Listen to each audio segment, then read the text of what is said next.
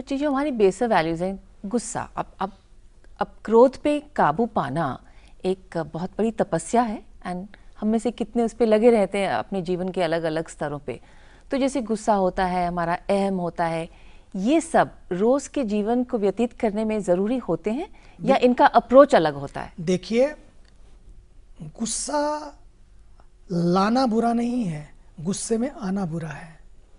जब गुस्से को आप लाते हैं, बच्चों को समझाना पड़ता है, कई बार पति को समझाना पड़ता है, कई बार परिवार को समझाना पड़ता है। एक नारी को बहुत कुछ सहना पड़ता है, एक नारी को बहुत कुछ करना पड़ता है, होना पड़ता है, झेलना पड़ता है, और उस जीवन में बहुत कुछ कहना भी पड़ता है कई बार। पर एक होता है आवेश में आके कहना,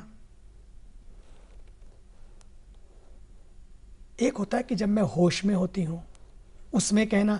तो गुस्से का लाना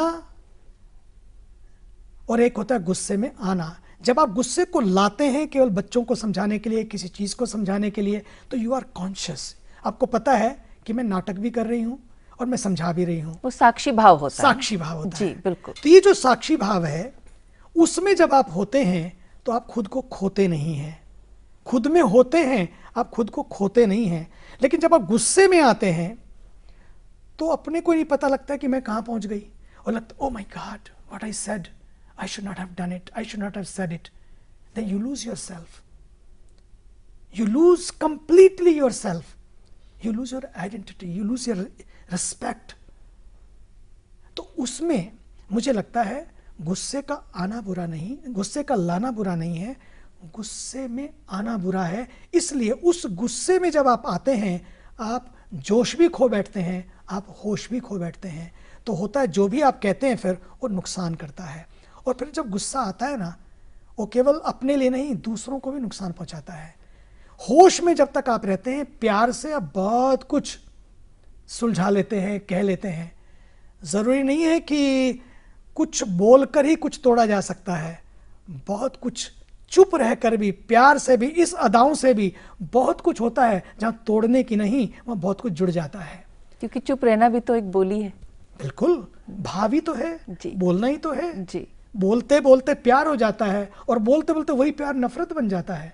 इसलिए कुछ ऐसा ना बोलें, कुछ ऐसा ना जोड़ें, कुछ ऐसा ना करें, कुछ ऐसा ना कहें जिससे बहुत टूट जाए बहुत कुछ। जीवन टूटने के लिए नहीं है, बड़ी मुश्किल से जीवन मिलता है। जीवन तो जुड़ने और जोड़ने के लिए है। इसलिए जब भी गुस्सा आए, कोई बात नहीं, हो सकता है आ जाता है, तो करें क्या उसके लिए? पहली बात तो नो रिएक्शन। उसके लिए 3 काम कर सकते हैं। एक है मेडिटेशन, ध्यान से जुड़ो, और फिर दूसरा है नो रिएक्शन। आप जब गुस्से में आते हैं आप रिएक्ट करते हैं, जब आप होश में होते हैं तो रिएक्ट नहीं करते, आप रिस्पॉन्ड करते हैं। You can be responsive, you don't have to be reactive. True. तब आप रिएक्ट करते हैं तो आप एक्ट करना भी भूल जाते हैं कि एक्ट कैसे करना था, मेरा कर्तव्य क्या था, मेरा फर्ज क्या था, वो भी भूल जाते हैं। इसलिए don't react but act. And act भी कैसे करें? रिस्पॉन्ड करें। रिस्पॉन्ड भी कैसे करें? प्यार से करें। बोले भी कैसे? जो काइंड हो, बेनिफिशियल हो, उस तरह से बोले दूसरों के साथ, और ट्रूथ भी हो लेकिन काइंड भी हो। इसलिए हम क्या करें? बोलने में भी बड़ा ध्यान रखें, तोल तोल कर बोलें, प्यार से बोलें, काइंड बोलें, कंपैशनेट बोलें। उसके लिए हम अकड़े नहीं, बल्कि अकड़ ना बढ़ाते हुए अपनी पकड़ बढ़े। और पकड़ तभी बनती है जब आप विनम्र होते हैं, जब आप झुकते हैं। और दूसरी बात, सच्ची बात है, मैंने तो जीवन में देखा है, झुकता तो वो है जिसमें जान होती है, अकड़ तो मुर्दे की पहचान होती है। मुर्दे अकड़ते हैं।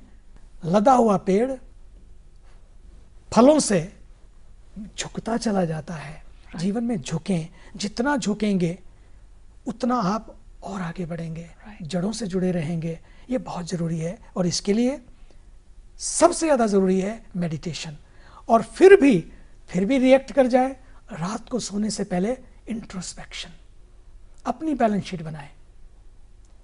तो नवरात्रि का पर्व है, हम फास्ट तो करें, लेकिन फास्ट के साथ साथ, उपवास के साथ साथ हम एक बात और भी करें कि मेरी हर रात्रि पर्व बन जाए।